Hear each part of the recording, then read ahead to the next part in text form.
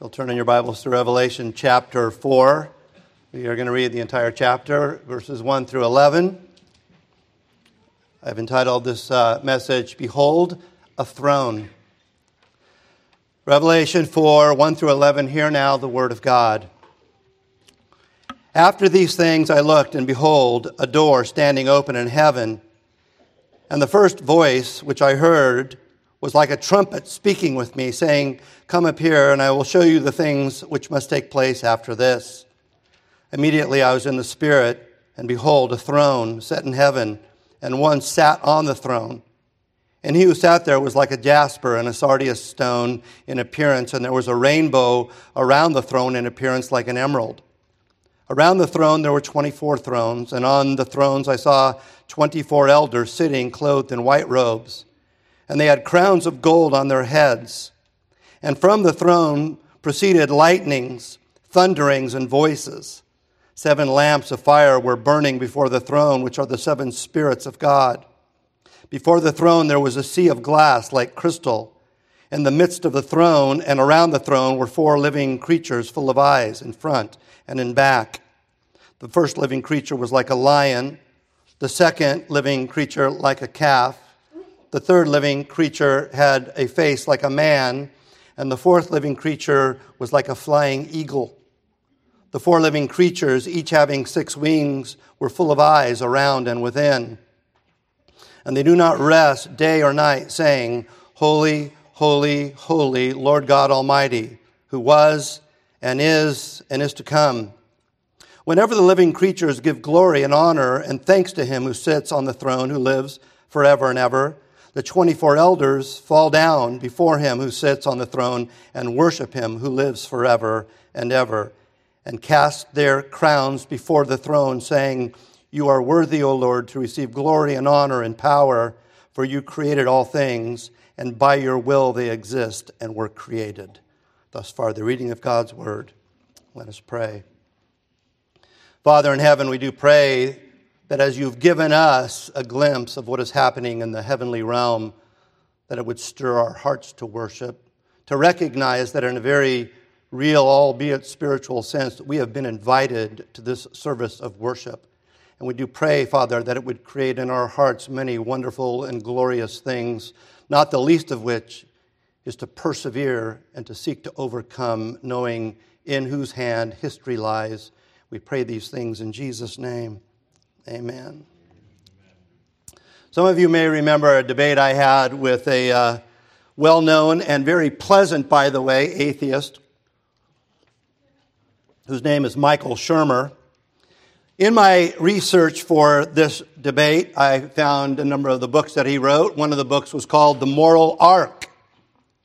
In that book, what he did was argue that morality through the ages has been in a consistent state of ascension. Unlike the way a lot of Christians think, he was arguing, no, things are getting better. He gave a list of things in terms of research that he'd done to kind of verify and authenticate this point. There are fewer despotic dictatorships in the world today than ever before. There is greater freedom to purchase property and goods than ever before. Rights to life and liberty and marriage and voting and speech are higher per capita now than ever before in history. There's greater wealth, affluence, and less poverty per capita than any time in history. People are living longer and healthier lives than ever before. Slavery is virtually outlawed throughout the entire world. A smaller percentage of people die in war today than ever in human history. Homicide rates are the lowest in human history. And judicial equality and civility are higher than ever before. And the list goes on and on.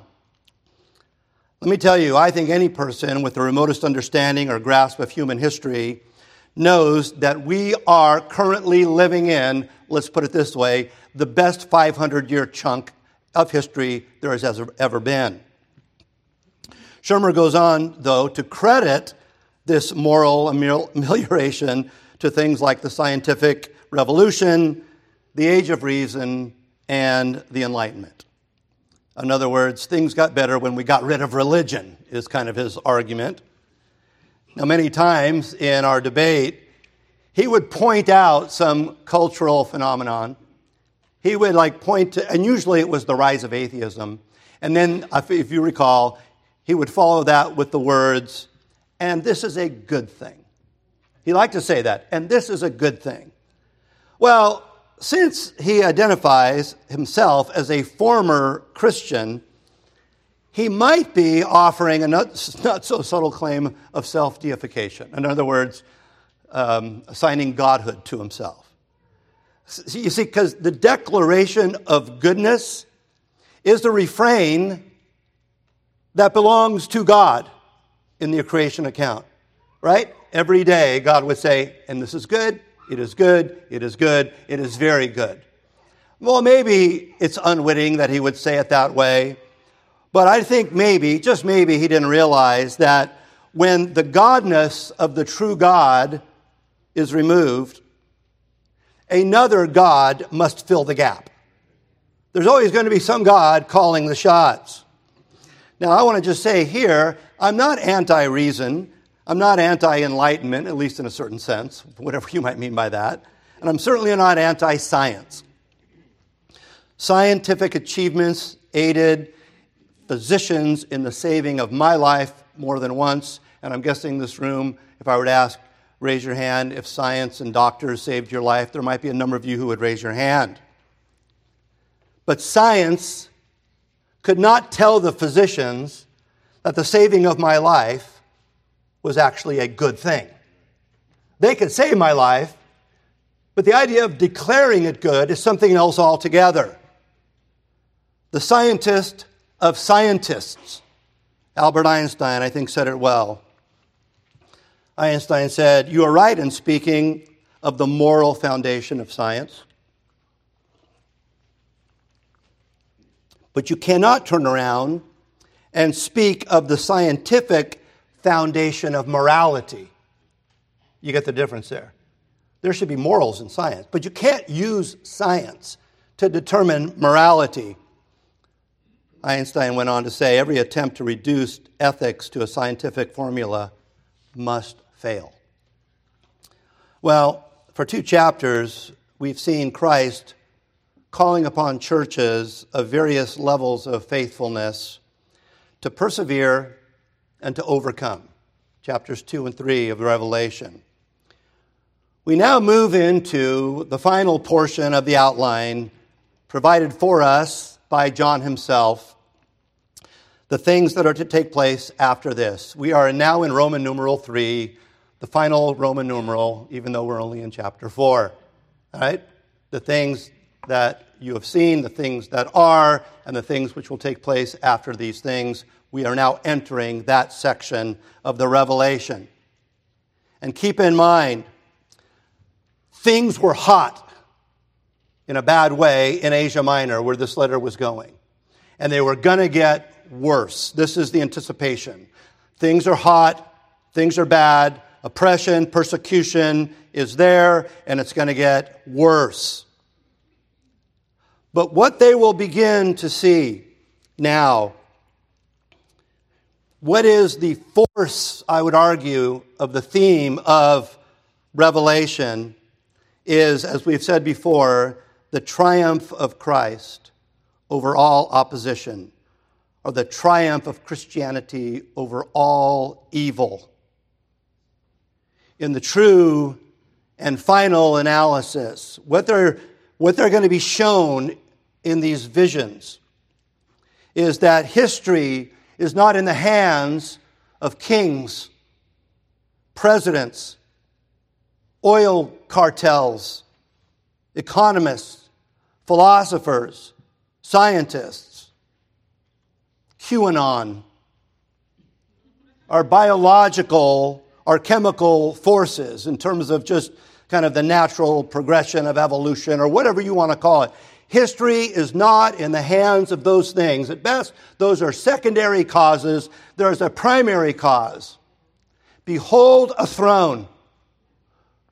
In Laodicea, we ask the question, who will we believe? I would argue here we move into that second question, who is in charge here? We learn what is right in a very authoritative and objective sense. What is right, why it's right, and why it will prevail. The events and directions of history as it leads into eternity is in divine hands. That's what we're going to see clearly in chapter 4. Perhaps you have this sneaking suspicion within you that good will win out. I think we all kind of feel that way. We kind of feel like in the final analysis, evil will be deposed. Good will win out. There's good reason for that feeling. And we're going to see that as we move into chapter 4. Those churches, all Christians, traveling the rough roads of earthly trials. And whether or not that's you right now, whether it was you in the past, at some point it's going to be all of us in the future, we must travel this road with an eye on heaven. You know, there's an old saying, that people can be so heavenly minded, they're of no earthly good. And I get that if you're just somebody who kind of walking around ignoring the world and what have you. But I would say in a true sense, that's a false statement. If you are truly heavenly minded, you will be all earthly good that you could possibly be. And we are called here, as we move into chapter 4, to be heavenly minded. Clark offers the goal of chapter 4. David Clark, who's written a short commentary on this, that at least for me was very ministerial in terms of why John moves in this direction. Clark writes, the immediate purpose, and that is of writing chapters 4 and on, is to meet the moral needs of God's persecuted people, not to amuse them with splendid pictures, not to sketch a scheme of world events, as is so popular today, right? Prophecy conferences that are just there to fascinate us and what have you. But to lift their hearts and thoughts above the deadly decrees of tyrants and their souls above the fear of prison, sword, and stake. In other words, when Jesus says, persevere, overcome, and they're kind of thinking, well, wait a minute. He stops now and goes, let me show you who's really in charge as I'm giving you your marching orders. Verses 1 and 2. After these things I looked, and behold, a door standing open in heaven. And the first voice which I heard was like a trumpet speaking with me, saying, come up here, and I will show you the things which must take place after this. Immediately I was in the Spirit, and behold, a throne set in heaven, and one sat on the throne. Now, just for the sake of being informed, you all need to know that the current, most popular, dominant view of the Revelation, the view that most of your Christian friends, at least today, will have, separates chapter 3 from chapter 4 by 2,000 years and counting. I have to say, I think it is a terribly unnatural way to read your Bible. I don't think on your own, if you sat down and read your Bible and you finished chapter 3 and moved into chapter 4, right away you'd be going, this is thousands of years later. This view also submits, the popular view today, and I can only get so far into this, that the entire church is absent for the remainder of the Revelation, having been raptured. In other words, the popular view is, at this point, the church is raptured, and at best watching the events take place upon the earth. Even though in this verse, it is John, and only John, who's beckoned to come up here. It's only John, if we can use the term, who is raptured, not the entire church. Not only that, that view, in my opinion, would extract any application of what we're reading from the churches receiving the letter. Which I think is really important when you read your Bibles, is how would the people receiving this letter understand it? And if we take that view that the church is now gone, it doesn't apply to those churches anymore at all. And I'm going to argue that, no, the direct and immediate application of what we're about to read is to those 7 churches, and then to any church throughout the course of history that finds themselves in a similar situation, which, by the way, is the way we read the entire New Testament. We recognize that Corinthians was written to who? The Corinthians, right? But we read it and we recognize there's an application to us if we find ourselves in that similar situation.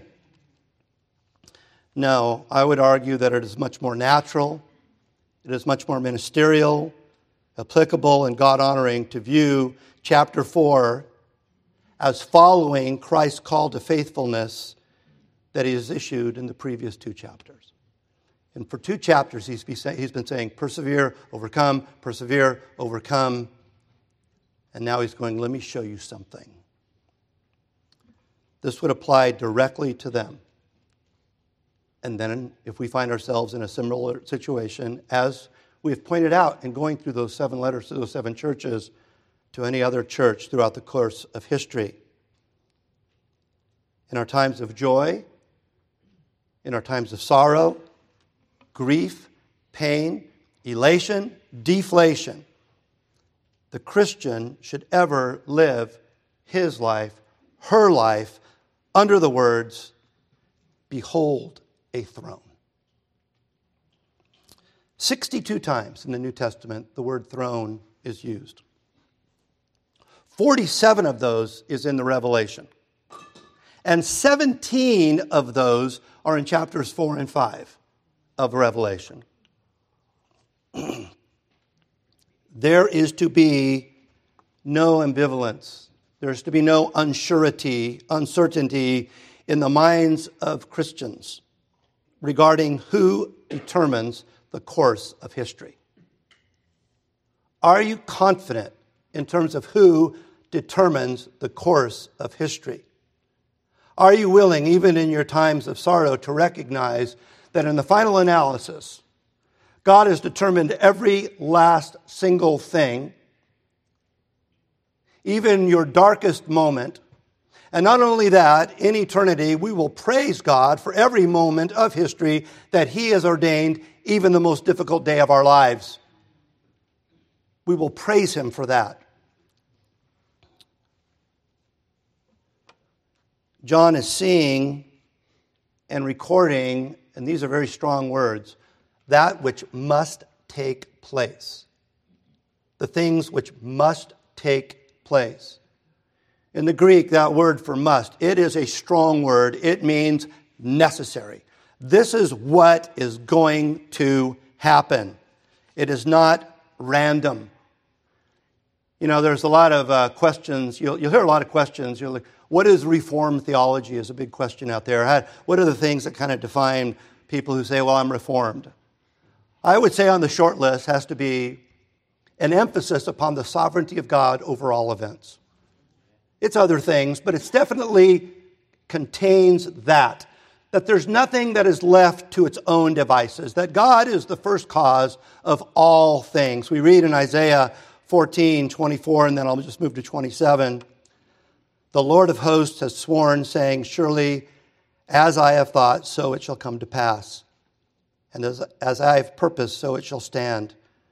For the Lord of hosts has purposed, and who will annul it? His hand is stretched out, and who will turn it back? Verse 3, and he who sat there, we're talking about on the throne, the one on the throne, he who sat there was like a jasper and a sardius stone in appearance, and there was a rainbow around the throne in appearance like an emerald. Well, we have to recognize that God is incomprehensible. The revelation is not giving us, images or false images of God. So we see metaphors are used. Now, the depths of study here really goes beyond what our time allows. So I'm just going to kind of do a broad paint stroke here for us to get at least the idea of what's taking place. The jasper and the sardius stones were the last and first stones of the high priest's breastplate.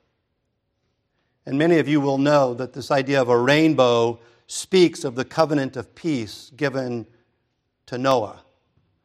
So, there's a lot more that could be said. There are a lot more ideas, but at very least it includes that. This idea that this vision that John is having includes stones that were included, and John, being a Jew, would get this on the breastplate of the priest.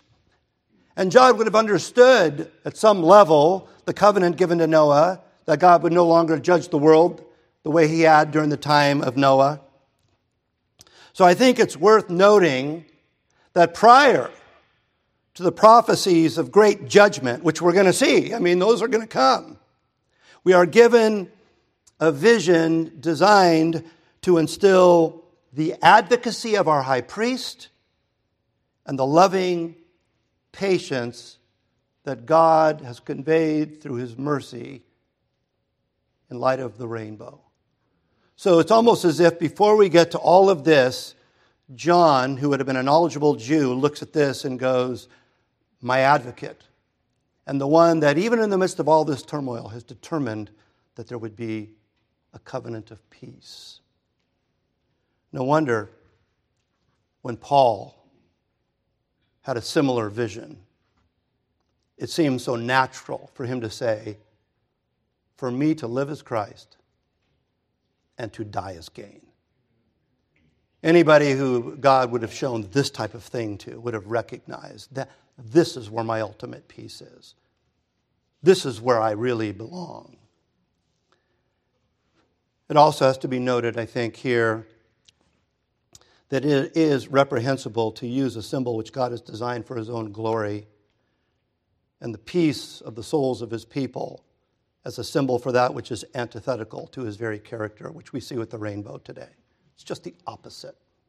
So one other thing I want to point out here, just for those of you who are students and you want to go, because I don't want you to take my word for anything, and I want you to arrive at these conclusions because you see it in the text. So there's one other thing I want to point out here. We begin to see this kind of repetitious, I heard, then I turned and looked.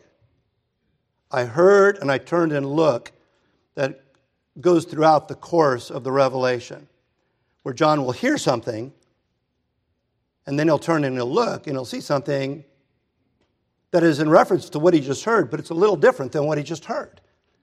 But it helps to grasp the full force of what he just heard. So just put that in the back of your mind, because it'll become a big player later on. Now the scene moves from the one who was on the throne, right? So behold, one on the throne. Now it moves to the host of heaven. Now it moves to this holy entourage.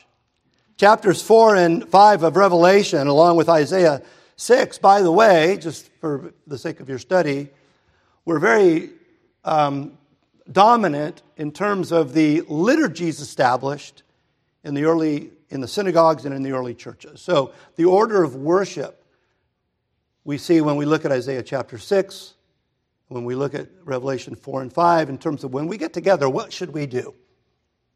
The church historically has leaned very heavily upon these chapters because these chapters reveal to us a worship service. So churches should look at these things and go, what's happening here? And how can we incorporate these things into our worship as well? Verse 4. Before I get to verse 4, I just want to ask this question. How do unfallen creatures, because that's what we're looking at here, we see either unfallen or, depending on your view, redeemed creatures, how do they respond to the one who sits on the throne? Around the throne were 24 thrones, and on the thrones I saw 24 elders sitting clothed in white robes, and they had crowns of gold on their heads.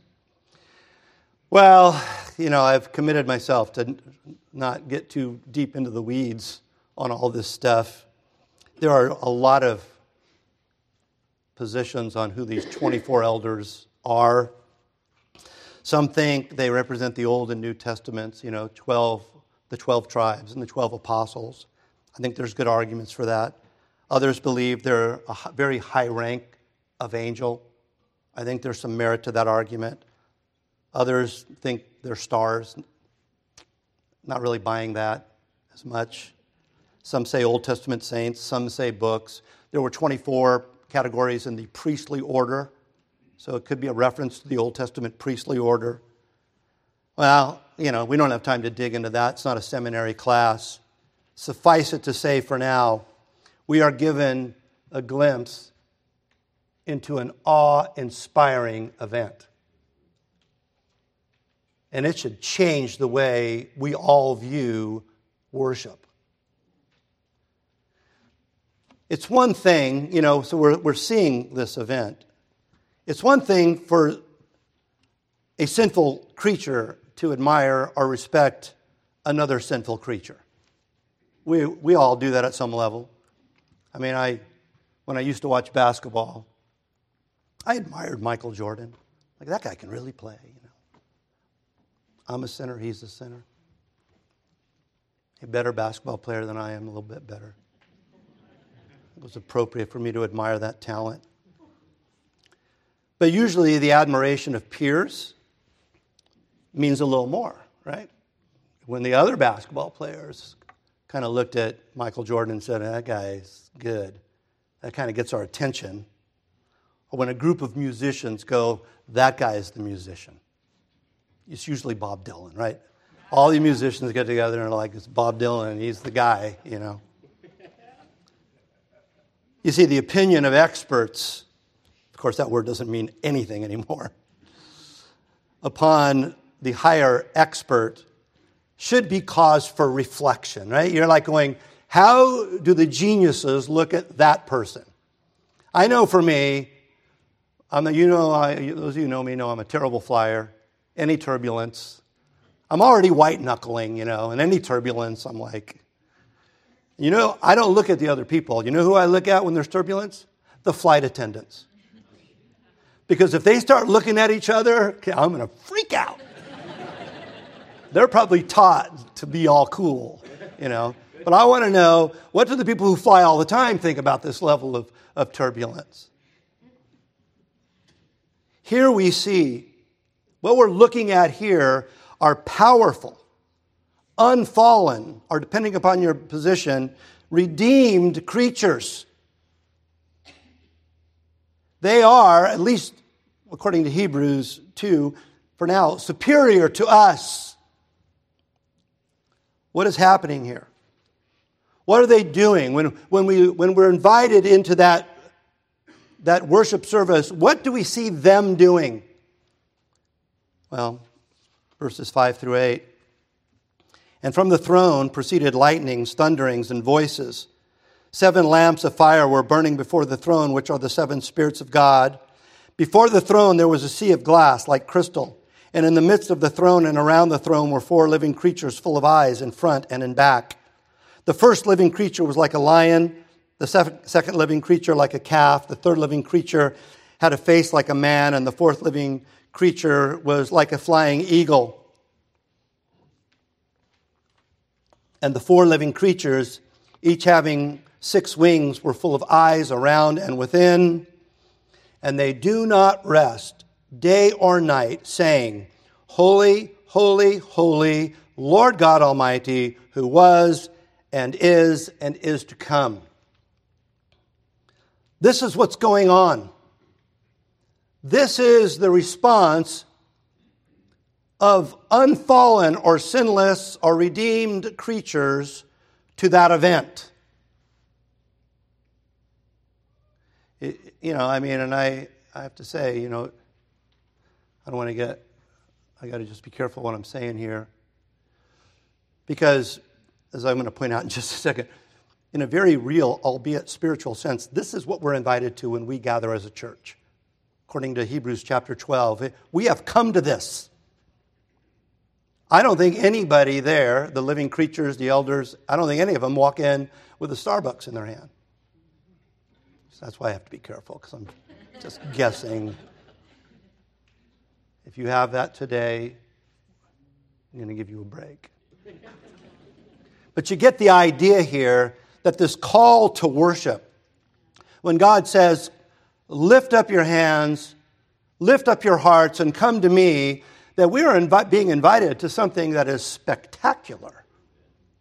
And yet it's sometimes been reduced to a lecture, reduced to a concert. We need to recognize what we've been called to.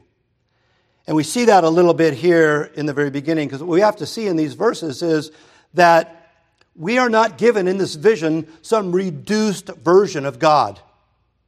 It's not this kind of Marcionite, New Testament God who's the new and improved, nicer God than the Old Covenant, Old Testament God. Lightnings, thunderings, voices. What are those reminiscent of? They are reminiscent of Sinai. They are reminiscent of the mountain, the law. We see the full force of God's holiness. And in the case where we're first introduced to this in the Old Testament, all of the people in the camp trembled. In a certain sense, we should walk into the room trembling. And when whoever the elder is declares your sins are pardoned, there should be this collective exhale. It's not casual. The sea of glass, it may speak to God's separateness. It may speak to his calming power over that which is normally turbulent. Some people think it speaks to the Red Sea and all of that deliverance. We also see the most powerful of living creatures who are closest to the throne. And we're told that they are full of eyes in front and in back, which I think reveals their vast knowledge as God's agents. It's almost as if they know. I wouldn't say they're omniscient. I wouldn't say they know everything God knows, but it's this idea that God has given them the ability to know. The lion, the calf, the man, and the eagle, right? That's what they're described as. And Calvin, because Calvin didn't write a commentary on Revelation, but at Ezekiel, he kind of said, well, this is just all of creation. And I think there's a certain validity to that. We see in these four creatures strength, work, intelligence, and majesty. The rabbis interpreted this as, the lion, the king of the wild beasts, the ox, the king of the domestic beasts, the eagle, the king of all birds, and then man, the king of all creatures, the one God has called to take dominion over all. These creatures also seem to be, just for those of you who are interested in this, a combination of cherubim and seraphim in terms of their attributes. But they operate in a continual state of worship. Day and night they are worshiping, extolling God with the only attribute ever in the Scripture that is given to God in threefold repetition. Holy, holy, holy. What do unfallen creatures say of God in the presence of God? They don't say, as much as we talk about God as love, they don't say love, love, love. They don't say righteousness, righteousness, righteousness. It is holy, holy, holy. God in that sense is completely other in that sense from all things, even that which is sinless. They recognize that they're not, as it were, part of God. God is somehow distinct. There is this eternal creator-creature distinction that ever must be there. Even when we go to heaven, we will still be creatures. We will never be omniscient. We will never be omnipresent. We're never going to be God. We will always be the creature. And I would argue, and I've said this before, but I think it's a glorious thought, that through all eternity, because God is infinite and eternal, every day we'll wake up with an increased understanding of who He is, which will be eternally glorious. We'll never get to that point where we'll say, I get it. I get it. What's next?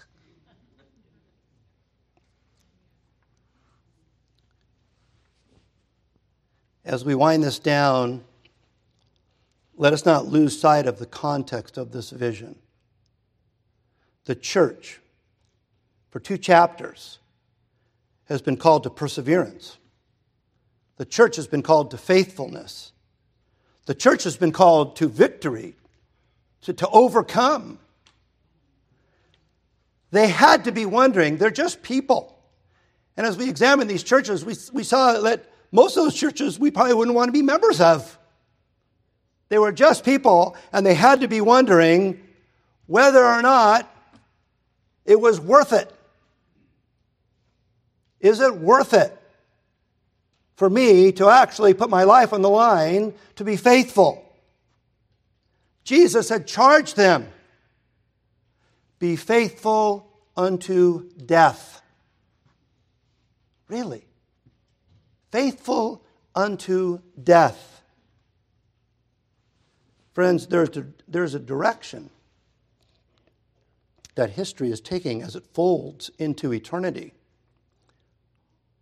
And it is in the sovereign hands of the living God Almighty. Now, some might ask why, and I'm constantly aware of all the positions of the Revelation. Some people will be like, well, wait a minute, Pastor Paul. I'm going to try to anticipate your Q&A question. Why are you talking about history? Well, this seems to be all what's going on in heaven. Now you bring it into history.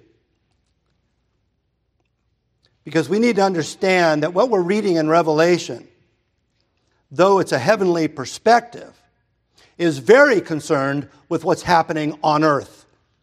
It's not just kind of us looking up there and going, wow, that's amazing stuff. What we'll see as we read through the Revelation is that all of these things are going to, in some one way or another, extend themselves into history. Not merely eternity. First and foremost, eternity? Yes. But history as well. Remember, at the onset, at the very beginning of the Revelation, we are told that Jesus is the ruler of the kings of the what? Of the earth. We can't be viewing this as some entirely immaterial, spiritual concept. I think that's a mistake. In the same way, if you met somebody and they say, yes, I'm very spiritual, I'm a Christian, I believe all the right things, but as you observe their actual life, nothing seems to have any shoe leather to their convictions. Jesus says for us to put that kind of person out of the church. Whatever is going on in an immaterial sense must have some manifestation in a material sense. Jesus didn't die on a cross in heaven. He died on a cross on earth. He had a physical body. He had a real life. So we must not over-spiritualize all of this. We need to recognize that everything that is happening spiritually is designed for us to recognize, at least in part, of what's going to happen materially throughout the course of history. Lest we become Gnostic or Docetistic in our thinking, and you can ask me about that during Q&A. But let's know this. We can't miss this. That this entire enterprise begins with a vision of a celestial worship service.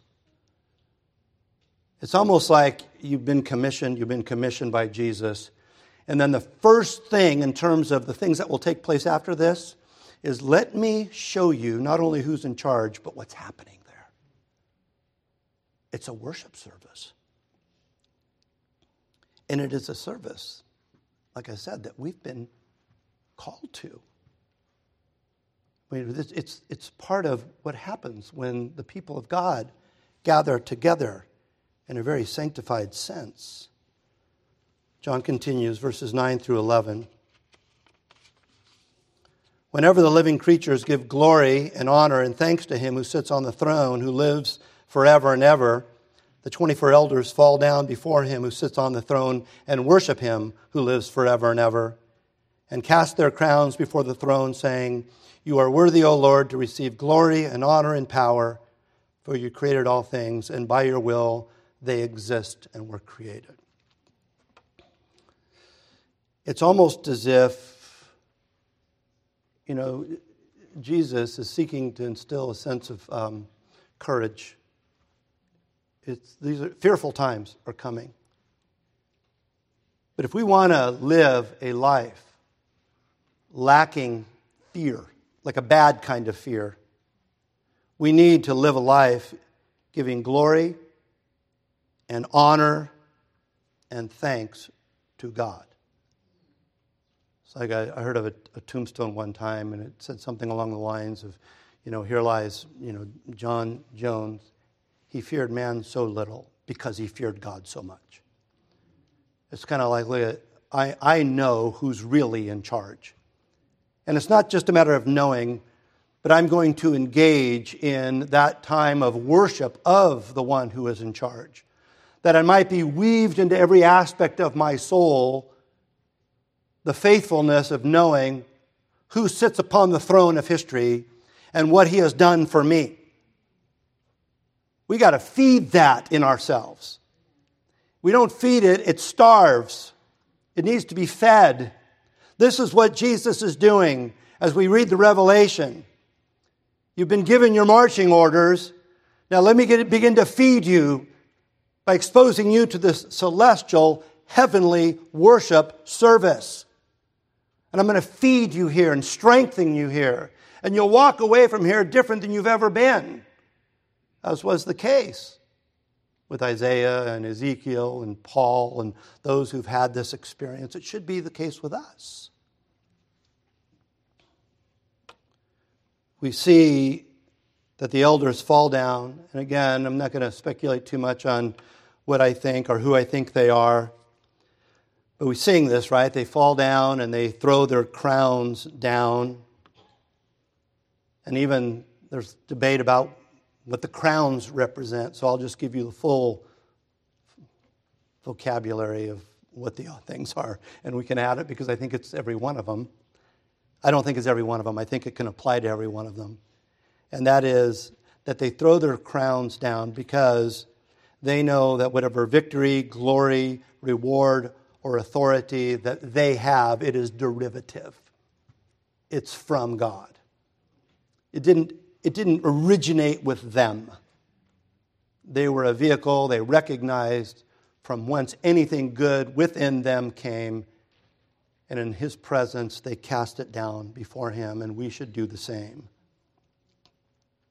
The focus of the worship, at least in chapter 4, is on God the Creator and Sustainer of all things. He made all things, and in all things, things consist. Chapter 5, it's going to turn. Next time it'll be on, the focus will be not on Creator, but on Redeemer.